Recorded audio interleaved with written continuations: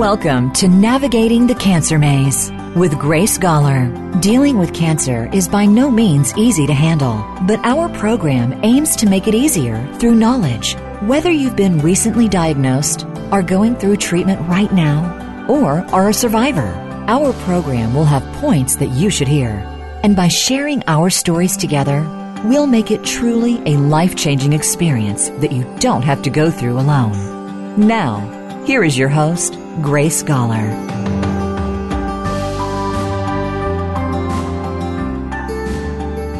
Welcome to another edition of Navigating the Cancer Maze. Today's show is coming to you from Germany, and I'm your host, Grace Goller. Today's interview is one I've been looking forward to for a very long time. I'll be interviewing Dr. Horst Lindhofer, and he's from Trifunctional in Munich. He has a very interesting history and, in fact, was a part of developing the Tri-MAB approach, initiating the first clinical studies with Trifunctional antibodies. And we're going to be talking a lot about what they are during today's program and how they are revolutionizing oncology throughout the world. He's published several scientific articles in peer-reviewed journals. He's won several prestigious awards for this groundbreaking work in the field of cancer immunotherapy. So if you have any interest in this field, where it's going, and even the application of some of these new Tri-MAB approaches for your own situation, please listen again and again and again to this interview, because it's full of information that will help you in navigating the cancer maze. So, without further ado, welcome to the show, Horst Lindhofer. Hello, here's Horst. Thank you for the invitation. Wonderful. Horst, can you tell me about the beginnings of Trifunctional? Yeah. Talking about the beginnings of Trifunctional, I have to start with my beginnings at the Helmholtz Center Munich. This was the start of my postdoctoral fellow time, and here I was asked whether I would be interested in bispecific antibodies for the treatment of cancer in certain preclinical models, which was the main topic of the Helmholtz Center Munich at that time. They've had big expertise in cancer models and have had a big arsenal of murine and rat monoclonal antibodies, which I was able to use for my experiments. And I started this time in 1992, this project standalone. And then, of course, I had first made some work for fresh money, from foundations to get a technical assistant. And then I was able to start experiments first to create such bispecific antibodies from the literature. And when I created the first bispecific, we were able to do first in vitro experiments and so on.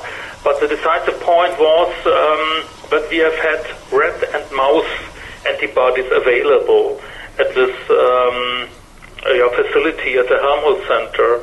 And when I started to create such antibodies, I quite fast recognized how complicated it is to create and purify such antibodies.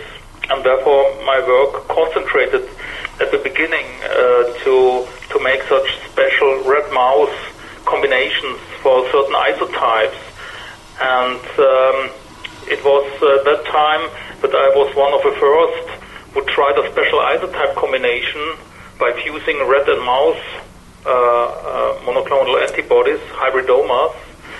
And then I recognized that as a consequence, this special rat-mouse hybrids have had also certain characteristics, not only for the production, but also in vivo in our immunocompetent mouse tumor models. And from that time, I was invited for conferences also in US, in Minneapolis, I remember, international experimental hematology conference, and at that time I was quite young and was proposed for a new investigator award, and I won that in 1994, and this was like a door opener for me back in Germany. I tell this because for young scientists, which is a really helpful thing to come in contact with more experienced colleagues and senior colleagues, and from that time I have had the availability to get better to funds, and so I could expand my group, and this new data which we created, I was also able to write the first patents. And that, I think, were important prerequisites to bring this work really to let's say, critical substance, So that in 1997, somebody from the technical transfer department of the Helmholtz Center asked me to contribute to a business plan competition, which was at that time initiated by McKinsey in Munich. And during this competition, I wrote down my ideas, and I came together with a more business companion, which supported me in writing this business plan from the business side. I was the scientific part, and in 1997 we won then a prize also in this McKinsey business plan competition. Right. And I think this was the crucial point. So that this whole project now enters a totally different level, Up to that time, in 1997, from 1992, it was, of course, just science and writing publications and this sort of things. But from that time, we also have to think about a really new approach for cancer treatment. Well, this is actually amazing. I'll just interrupt you there, because if you hadn't had that business approach to partner with the research approach, we may not have these amazing antibodies today.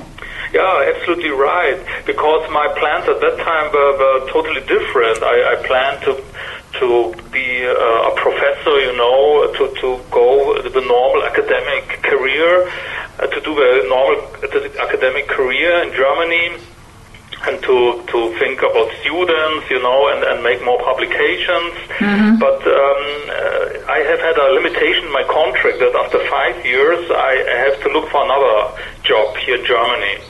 And this was also something like initial initiation, to contribute also to such a business plan competition, because I was forced to think here about my future and what is possible with my results. Yeah, and when we won this competition, then we got the first also talks with venture capital, how it would be possible to bring these ideas into an environment which is commercial and which can later be presented to big pharma. That was the idea of this business plan competition, to develop a real biopharmaceutical. And at that time, we were successful in negotiating with two venture capitals to finance our ideas. I got also an invitation to the board of Fresenius. Fresenius is a medium-sized, or at that time was a medium-sized, not pharma company, but a medical device company. And the board decided, at that time I also created a medical device idea, that's why they were interested, and for the market.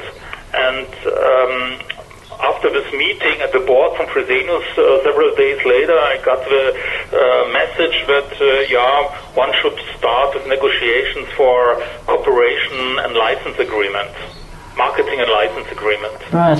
And this was, of course, a very big chance, which you probably got only one time in your life,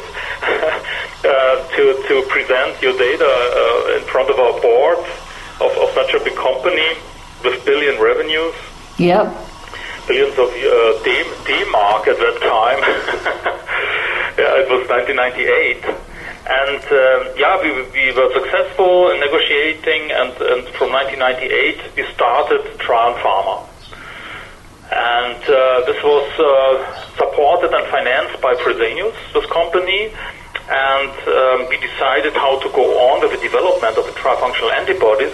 At that time, the first idea was a medicinal device product, which we developed until the market in 2000. Mm-hmm. But in parallel, I was able to fascinate the Fresenius stuff that this could also be a biopharmaceutical, a product against cancer, a new product for cancer therapy, and especially an immunotherapy approach. Mm. Yeah, that was a new, and this was the first step of a trifunctional into the big world of commercialization.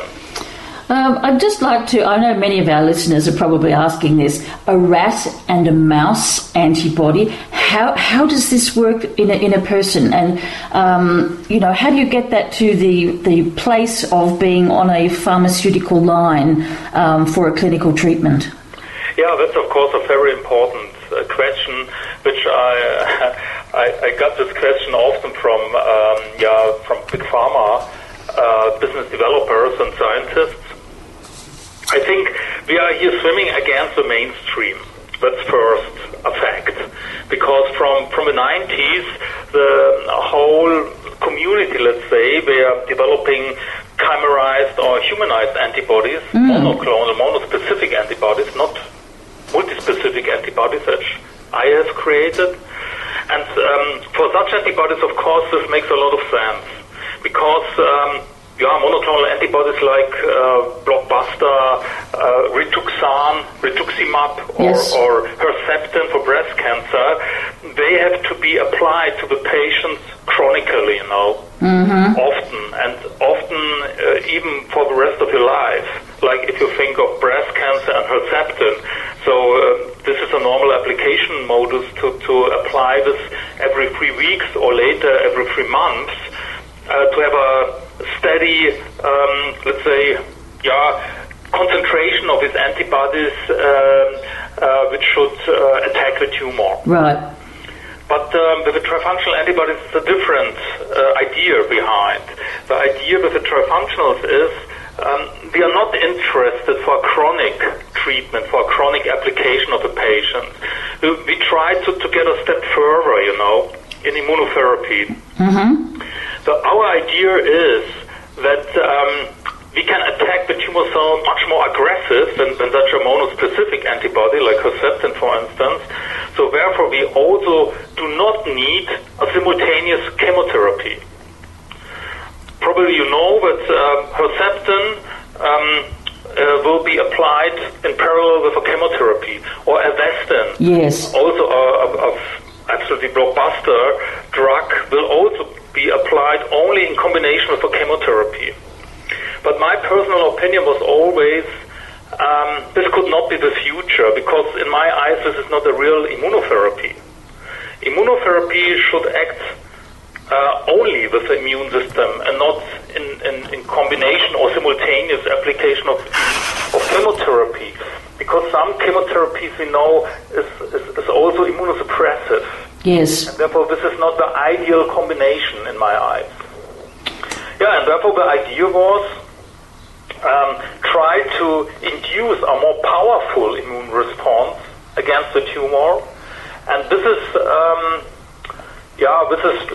possible by the simultaneous binding and activation of different types of immune cells in the vicinity of a tumor. If you think of a mode of action of Herceptin, for instance, this antibody will bind to HER2 on tumor cells and will attract accessory cells of immune system like for instance, macrophages and NK cells. But we know from more than 20 years that the most powerful cell of immune system to attack target cells is not, or are not natural killer cells or macrophages, but this is a T cell. The T cell is the most powerful cell, and therefore we are redirecting T cells and accessory cells simultaneously against the tumor. And we could demonstrate in the in vitro experiments that in direct combination with Herceptin, for instance, we are here 1,000-fold more powerful in destroying the tumor cells. That's fairly amazing. Horst, we're going to take a break here on Navigating the Cancer Maze, and we'll be back in a couple of minutes to continue this conversation because I'm sure there's a lot more that I could ask you around that. So we'll be back in a moment.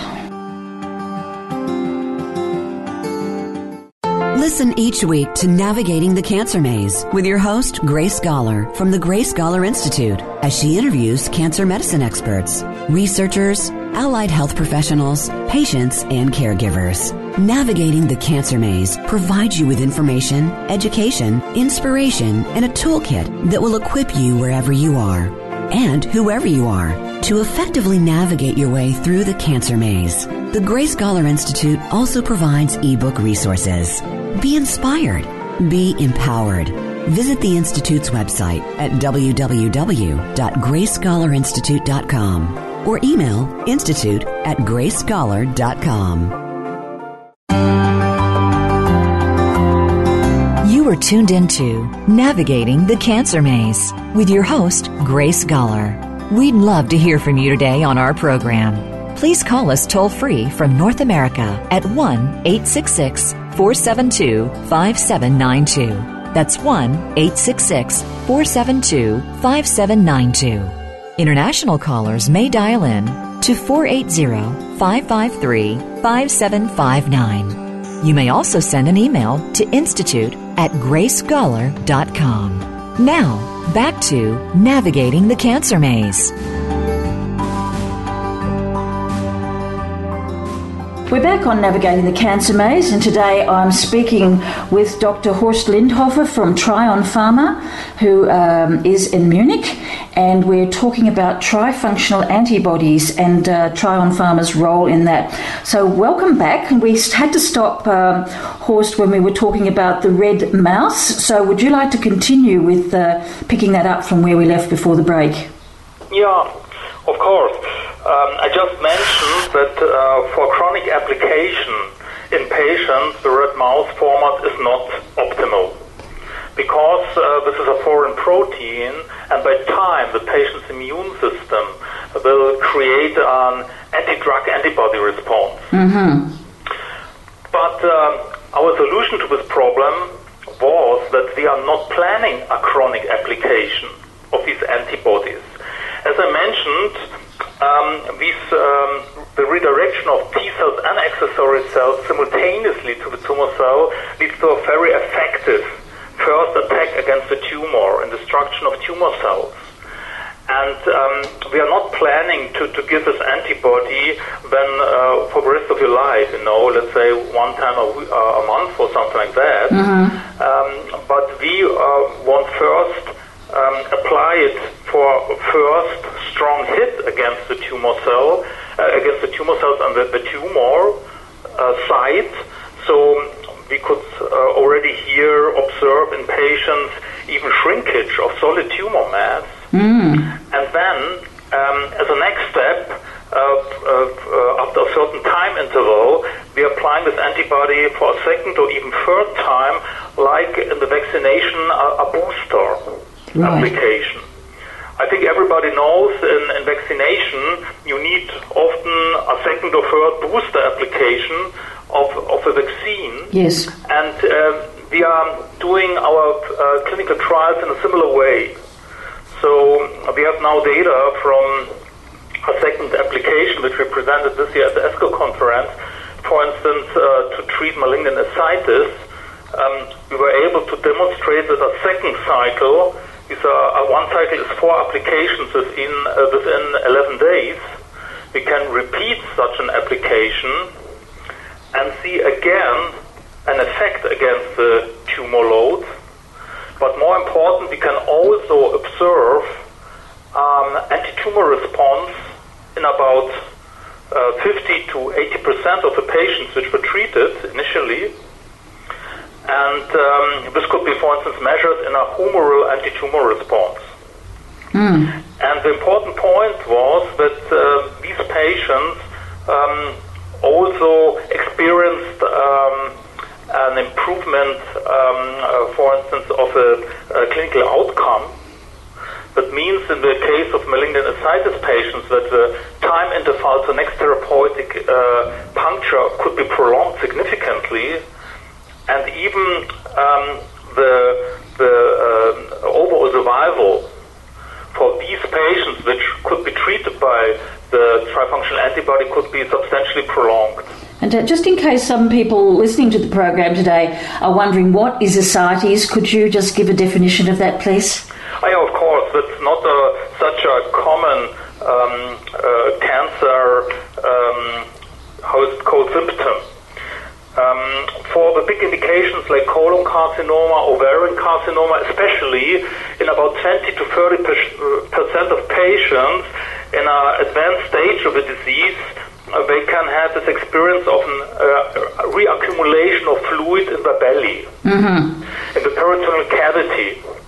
And the reason for that is that tumor cells which are growing in the peritoneum can obstruct the efflux of fluid in the peritoneal cavity, and therefore you have a reaccumulation of fluid in the belly, and this is of course leads to a bad quality of life.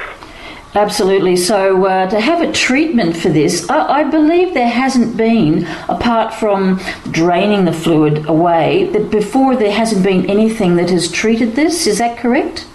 Of course. The standard therapy is, in such patients, just to make a hole here in the peritoneal cavity to let the fluid out, to give a relief to the patients.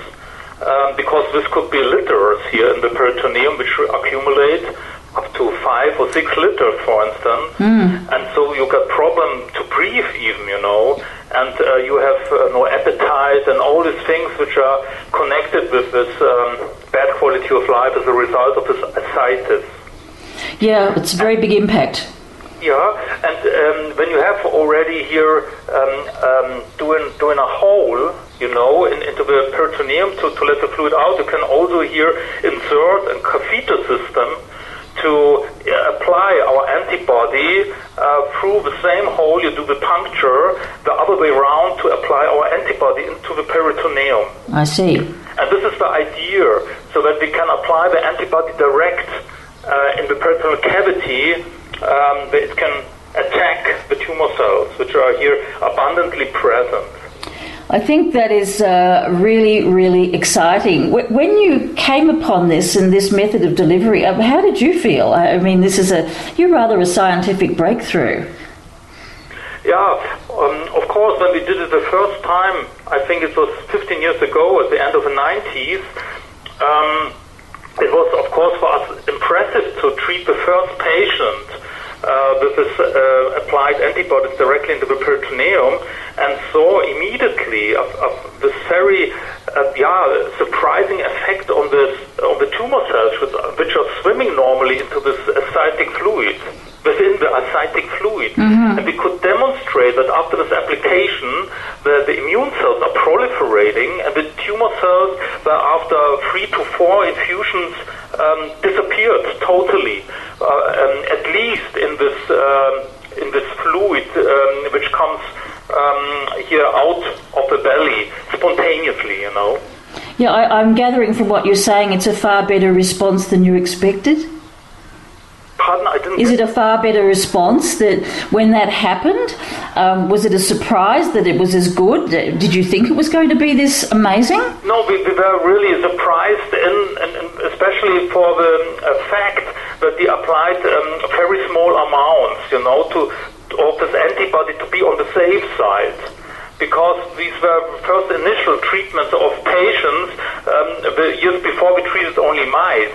And therefore, for the first human, you have to be very careful with the dosage. Of course. And therefore, we start with very small dosages from 10 micrograms, for instance.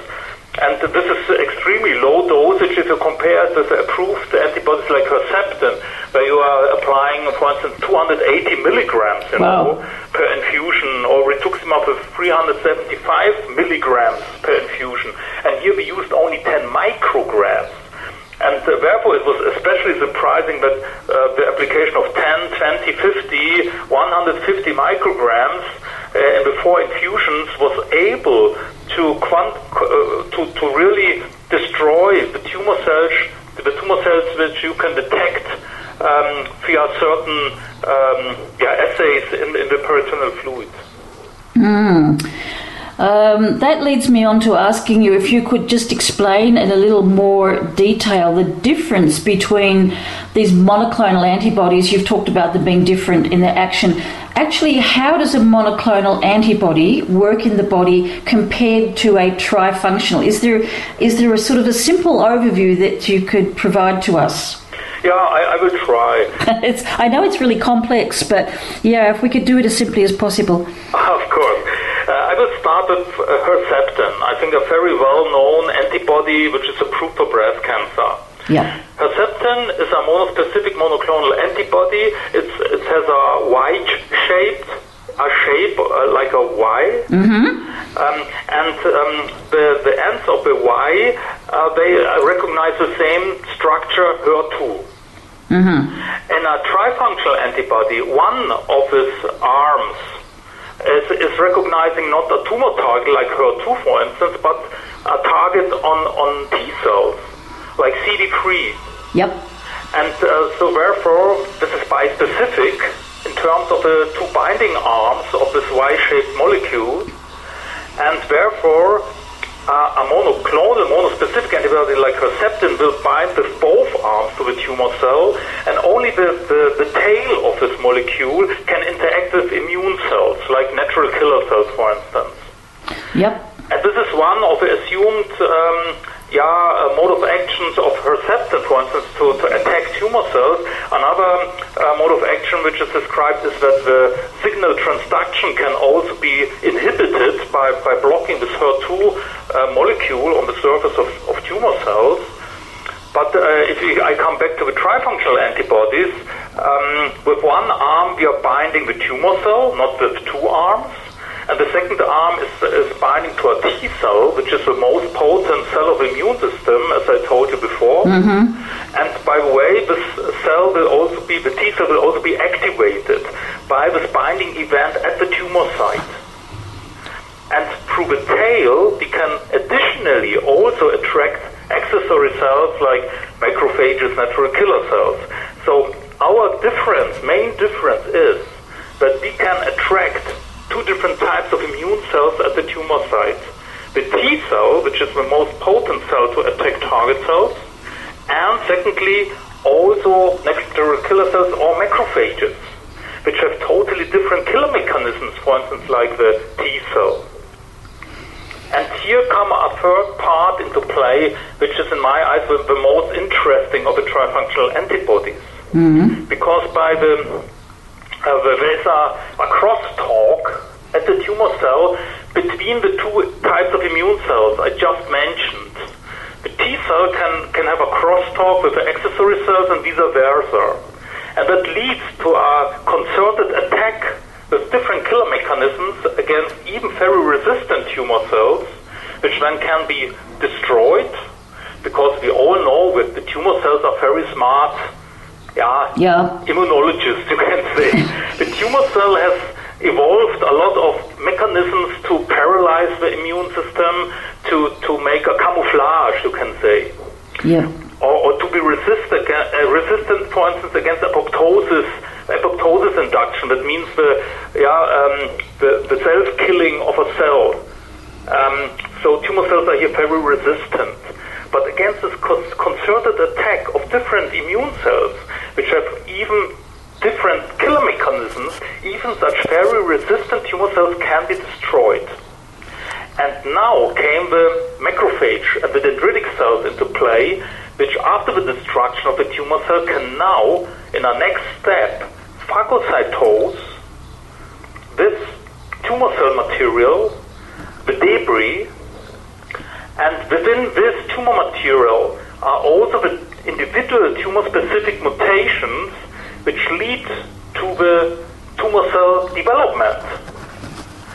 And by the uptake of this material by these professional antigen-presenting cells, in a second step, these tumor material can be newly presented by this professional antigen-presenting cells, like dendritic cells, in a new phase to naive T cells. That's a second step, a second phase after this killing and uptake of the tumor material by the special immune cells. And then naive T cells can be newly educated by these professional antigen-presenting cells to learn what are the individual mutations of the individual tumor of the patients and against which structures our immune response shall be raised.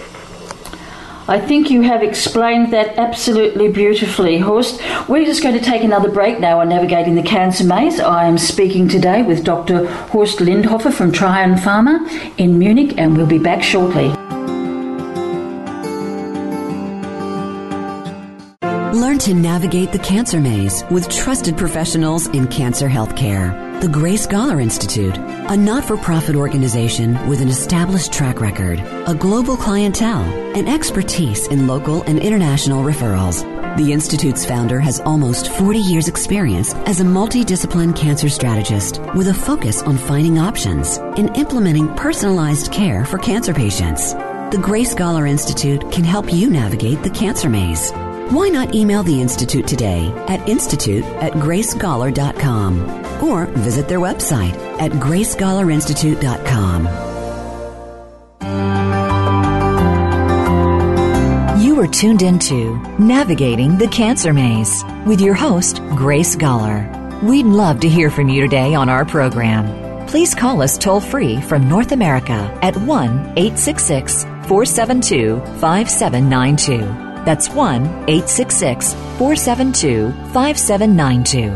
International callers may dial in to 480-553-5759. You may also send an email to institute@gracescholar.com. Now, back to Navigating the Cancer Maze.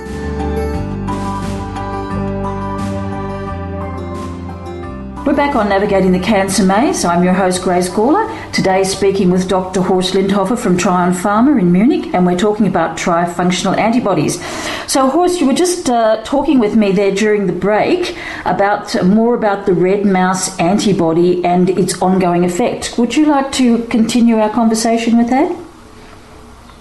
Yes, thank you for this opportunity. I just mentioned what are the reasons why we can use red mouse, such a foreign protein, for cancer therapy in the present days, because the normal monospecific antibodies will all be humanized so that they can be given chronically to the patients for years. But this is not our intention, and I just try to explain how these antibodies can induce a tumor response and to initiate an education of the patient's immune system to learn how the patient's tumor is looking like, and to raise here an immune response against the individual mutations of a patient. Mm-hmm. And if this is accomplished, then you don't need a chronic application. Then probably a second or third application, like booster applications in vaccination, in classical vaccination, could be sufficient so that the patient's immune system is educated and can, in a further step, control his own tumor by the patient's immune system itself. That's our vision and our approach. This is a very, very intelligent approach, and it's one that's rather a new paradigm, isn't it, in oncology, because they've been looking at how to kill the cancer rather than how to help the patient's immune system recognize the cancer, yeah? Yeah, of course. I'm discussing this with my colleagues at the conferences in detail, and you can imagine this is, of course, a hot topic. Oh, yes.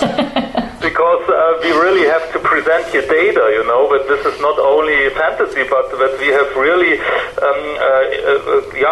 supporting data not only from animal models, from immune-competent mice, for instance, but also from patients, which we have treated in our pivotal trial, for instance, which leads to the approval.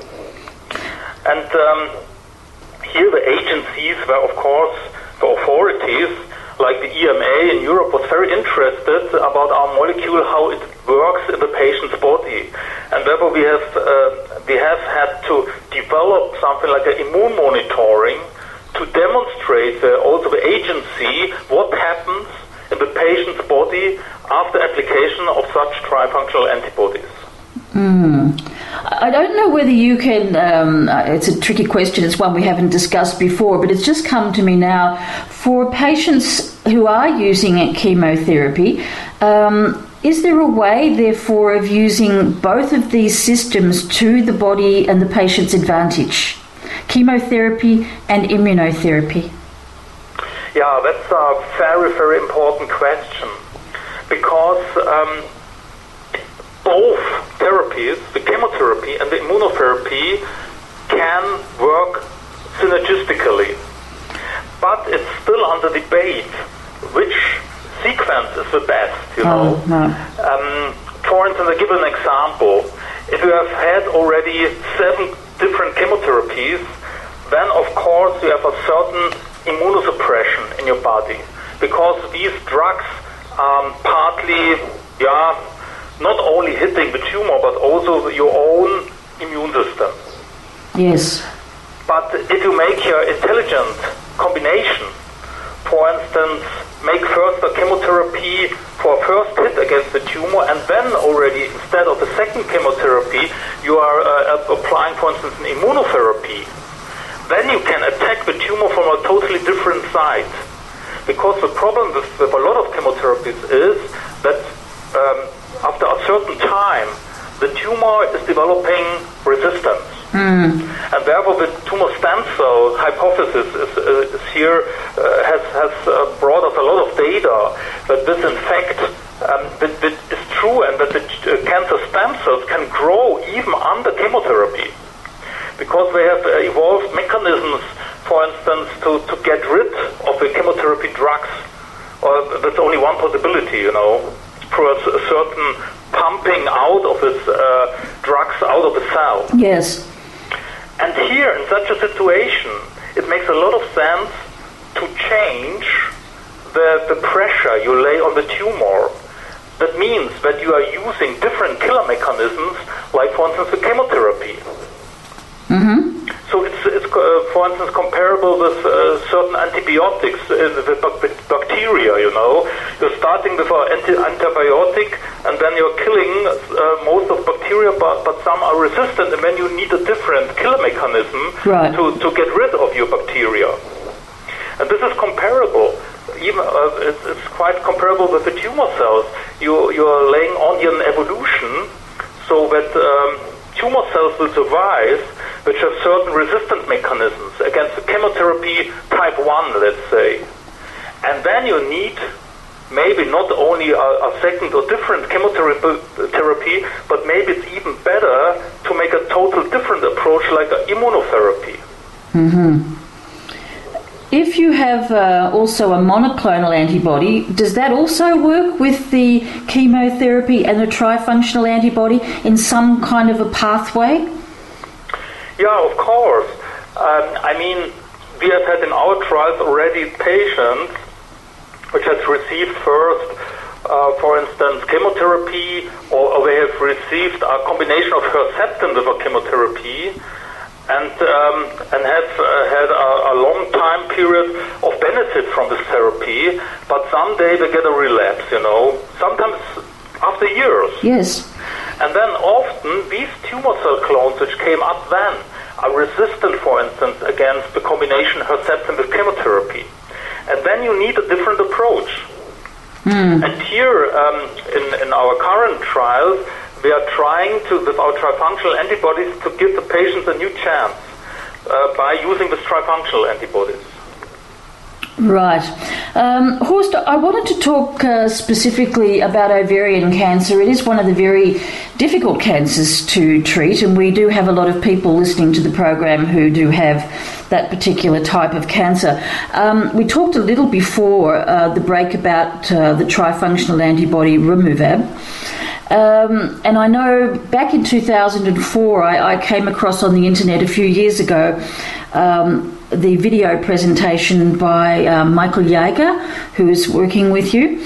So could we talk a little bit about not only the ascites aspect for ovarian cancer patients, because this really opens a doorway to a very new approach to treating ovarian cancer, and in particular talking about EpCAM receptor. EpCAM, and could you explain what an EpCAM receptor is and how that means that you can be treated with this antibody? Yeah, maybe I first explain what EpCAM is. Please, yes. Structure on tumor cells, and then secondly, I would come to the case of ovarian carcinoma and our experiences, especially ovarian carcinoma. That would be wonderful, thank you. So, EpCAM means that it's epithelial cell adhesion molecule which is on the surface of most carcinomas. Carcinomas are solid growing tumors which came from, for instance, are derived from colon carcinoma, breast cancer, gastric cancer, or ovarian carcinoma, or even lung cancer. So it's a very broad variety of cancers which are expressing EpCAM on the tumor cells to, in most cases, about 90% of cases. So it's, from that side, a very interesting target antigen. At the beginning of the development, a lot of people were a bit afraid because there were some histological investigations which demonstrated that EpCAM is also expressed on healthy epithelia. But what we have now learned in more than 15 years is that we have not to be too much, we have not to be too afraid about this, because the normal tissues are normally protected by a basal membrane, and the EpCAM molecules are between two cells, which are healthy. And if you are injecting something in the bloodstream, for instance, the antibody came not directly into contact with healthy tissue and would not attack healthy tissue in most cases. Right. But tumors, have a chaotic growing. And here the basal membrane, which is protecting healthy tissue, is not more protecting fast-growing solid tumors. That means that from the bloodstream or in the peritoneum, from the application we do it now with the approved Catumaximab Removab, the antibody can bind directly to the tumor cells and interact with the immune cells so that it comes to tumor attack. So first, this was for the antigen EpCAM, a short introduction. Good. That was clear. It was good. Yeah. And now I try to explain you more about the special case ovarian carcinoma. We first came into contact with ovarian carcinoma with a malignant ascites, because in a case of ovarian carcinoma, after the standard therapy, which are different chemotherapies and of course surgery, and after certain time intervals, let's say 1 or 2 years, it often comes to a relapse situation. And in the relapse situation, about 20 to 30% of the patients already develop this malignant ascites, the accumulation of fluid in the belly. And here we performed these first experiments in pilot studies, but then also in a phase 1-2 trial and in the pivotal trial. We treated a lot of ovarian carcinoma patients, and we recognized that we can not only statistically significantly prolong the puncture-free interval, which is extremely important for quality of life for these patients, but also in certain analysis where we saw that if they received Catumaximab at all, we could also prolong overall survival statistically significantly. Great. That was important. And now the idea came up, and this was developed together with the Charité in Berlin, here in Germany. There are very experienced surgeons at the Charité, and they developed together with us the idea, why not applying already catumaximab, Removap, at the end of surgery? Because in most cases, the surgeons today are so experienced that they can, I think in about 75% of cases, they can remove completely the tumor, which is visible for the surgeon. That's the point. So it looks very good after surgery, but after a certain time interval, they have still the relapse. That means at time of surgery, at the end of surgery, there must be some disseminated tumor cells, single cells, which cannot never be found by the surgeon, yes, which are around in this big peritoneal cavity, swimming around somewhere, and doing this deadly metastasis in some years later. And therefore the idea came up, why not applying the Removap antibody directly at the end of surgery into this peritoneal cavity before closing the surgery. And here we performed a phase 2 trial and presented, I think it was last year already, a 3-year follow-up from 41 treated patients which were treated this way, I just mentioned.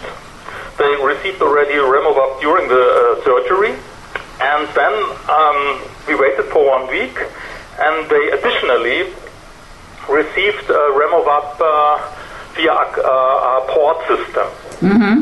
The standard application of 4 increasing dosages within 10 days. And the interesting result was that, of course, the weakness is here that we have not performed a randomized study. That is the task for the future. But in comparison with a matched pair analysis, we could demonstrate statistically significant prolongation of survival in the patients which received Removap in this way. And we believe this is the future, because you have to destroy and find the tumor cells in a situation where the tumor load is very low. And this is the case at the end of surgery. Yes, that's a really important thing you're saying here. No, then it's extremely hard to develop a curative treatment, or even maybe impossible, because the tumor is so established that you have almost no chance, to destroy all the different tumor mutants and tumor masses. But directly after surgery, you have a very good situation to even think of curative treatment. That is fantastic news for the future, I think, and let's hope the future comes forward very quickly, because many of the patients that we see, as you're aware, we do bring a lot of patients to Germany for treatment, and most of them have been through everything, and they come through to us at stage 4, where tumours are very established. And it doesn't mean they're not manageable, but what you're saying makes so much sense. Absolutely, and I would like to introduce at that point of a discussion Jonathan Barrett from Stanford University. He has also accompanied one of our trials in the US, and I discussed with him a lot about this adjuvant setting, you can say, directly after surgery, and he's really convinced that this could be an interesting approach, and currently we are looking for investors to initiate such a study, also in the US. Fantastic. Horst, we've got about 5 minutes left of our time today. I'd like you to inform our listeners of the different types of antibodies now that are being produced. We've only talked about Removap. Can you talk about the others that are now available and some that are in the pipeline? Yeah, of course. We have 3 further trifunctional antibodies which we have in development.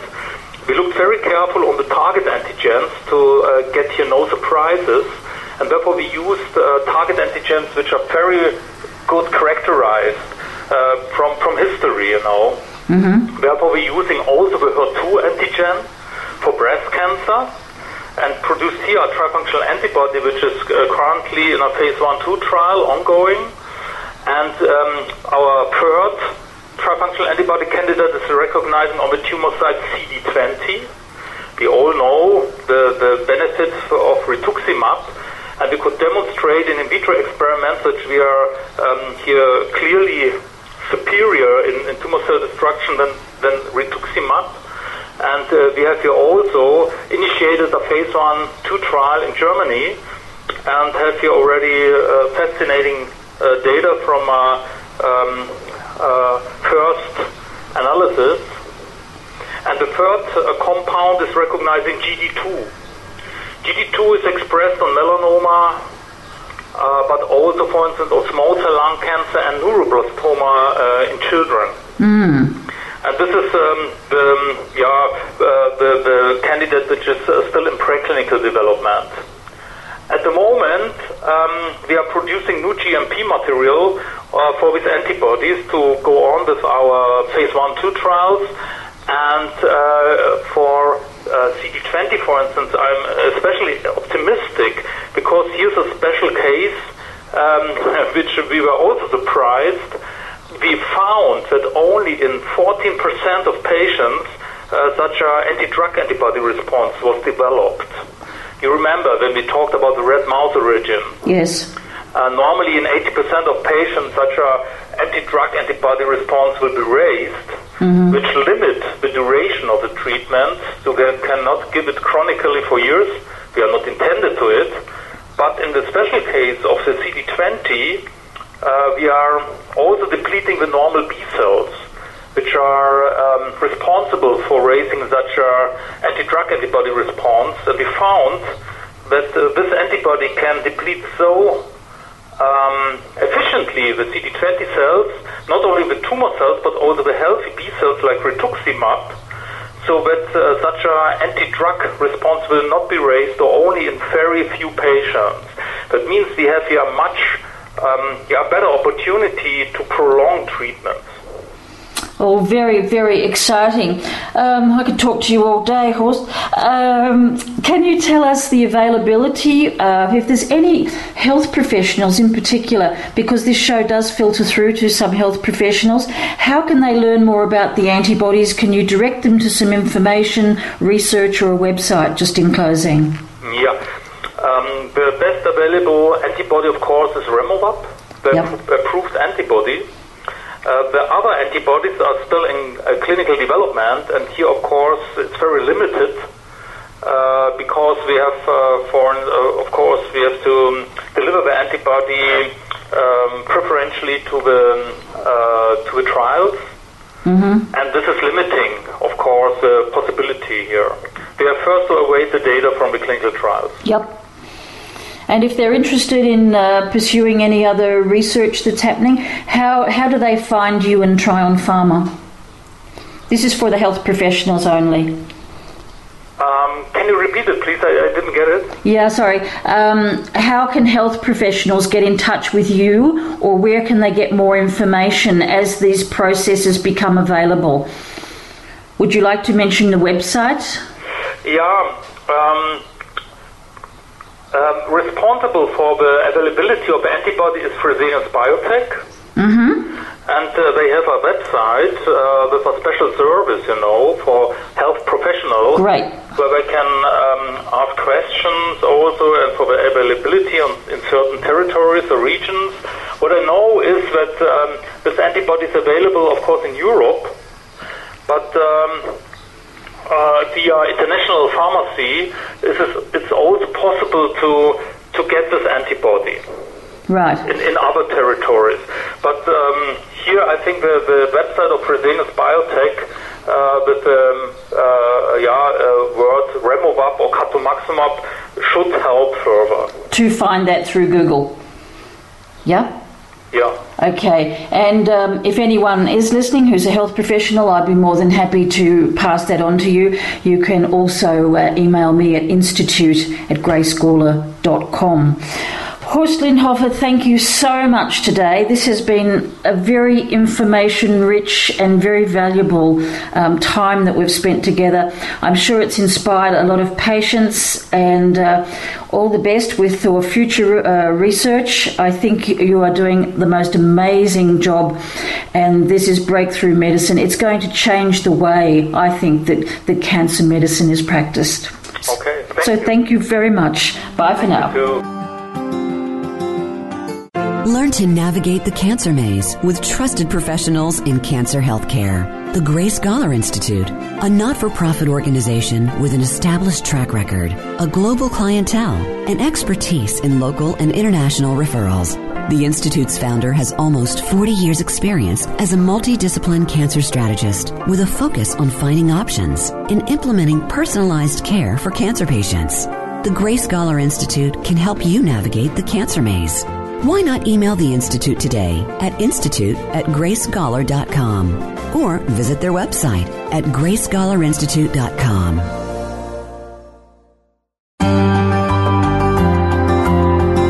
You are tuned into Navigating the Cancer Maze with your host, Grace Goller.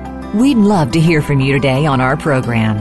Please call us toll-free from North America at 1-866-472-5792. That's 1-866-472-5792. International callers may dial in to 480-553-5759. You may also send an email to institute@gracegoller.com. Now, back to Navigating the Cancer Maze.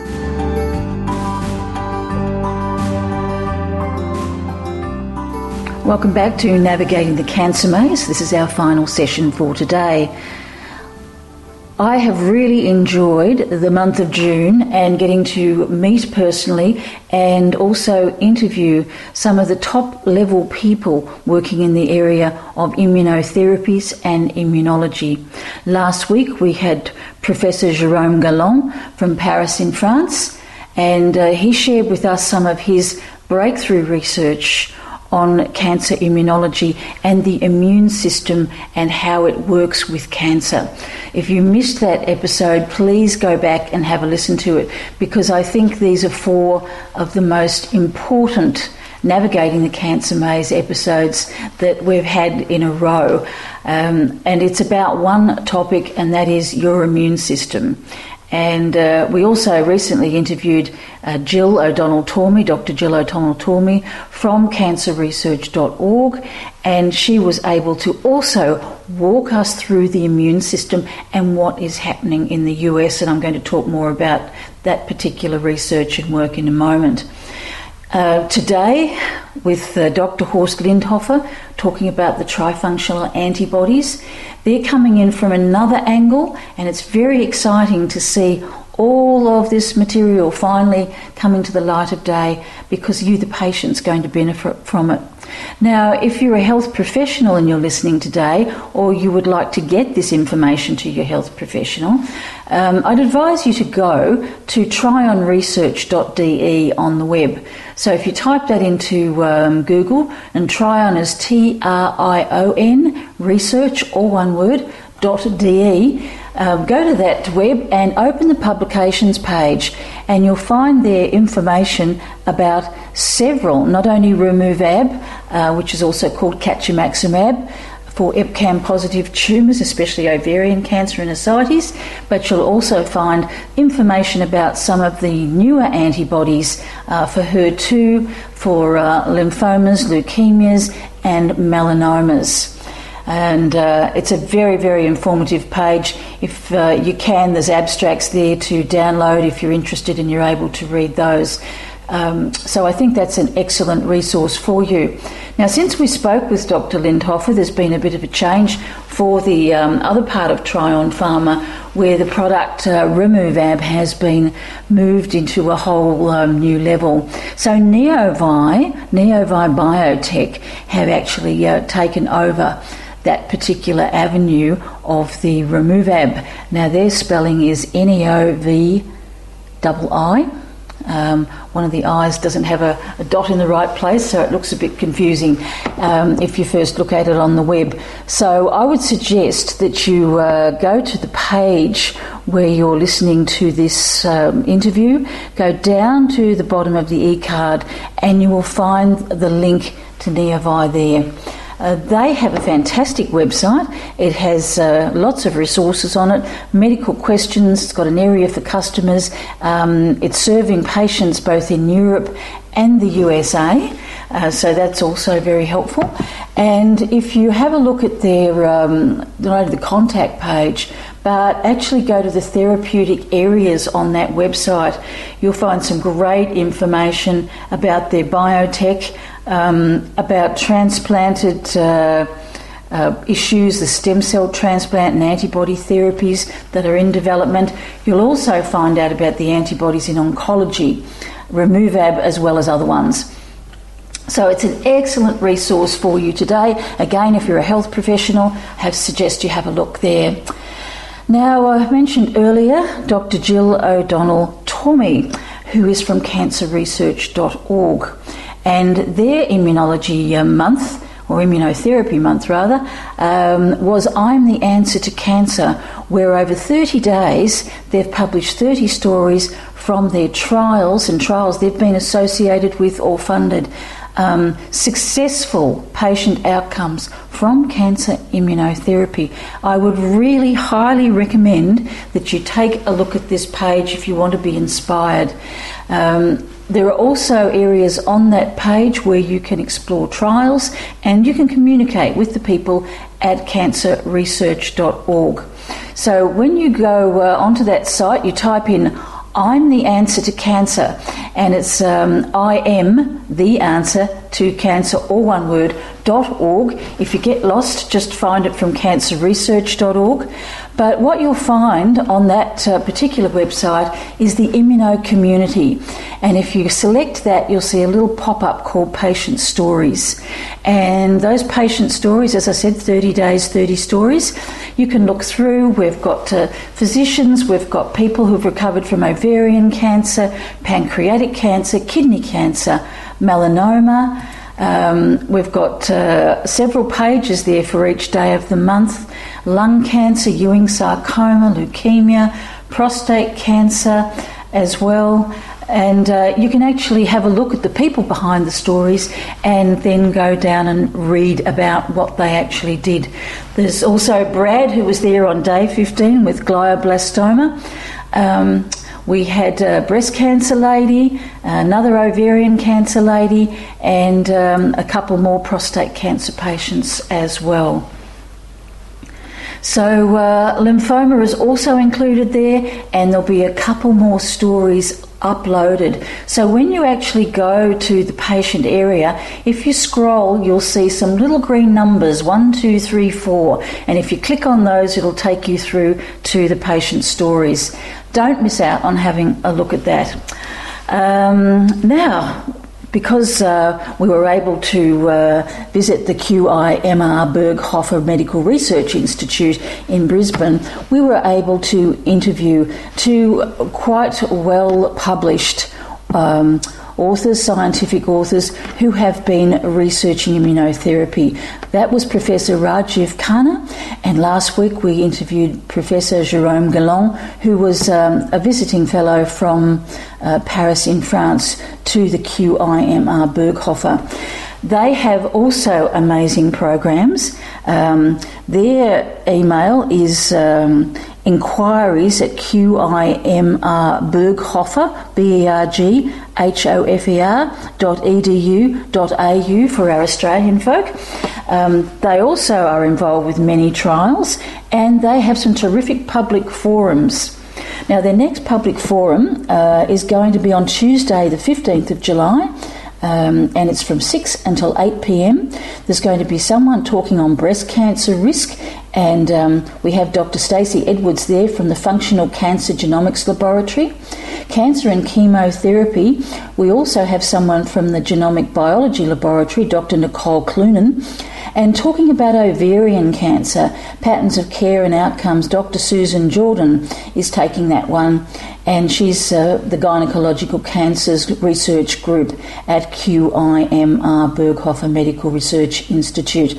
If you want to book a place for that, they've had a lot of pretty well-standing room-onlys recently at their forums, so you can call them on 1-800-993-000. That's a Brisbane, Australia location, and you can also email them or check out gracegawlermedia.com as usual.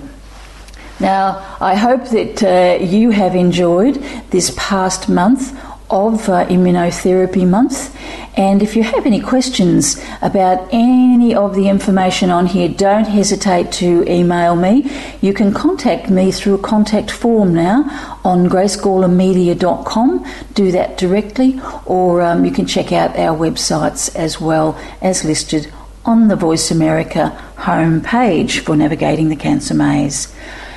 I wish you a wonderful weekend, and I look forward to seeing you and hearing from you again next week on Navigating the Cancer Maze. We're very delighted to be able to bring you up-to-the-minute information about the latest treatments for cancer.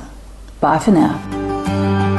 Thank you again for listening to Navigating the Cancer Maze. Please join your host, Grace Goller, again next Friday at 12 noon U.S. Pacific Time on the Voice America Health and Wellness Channel.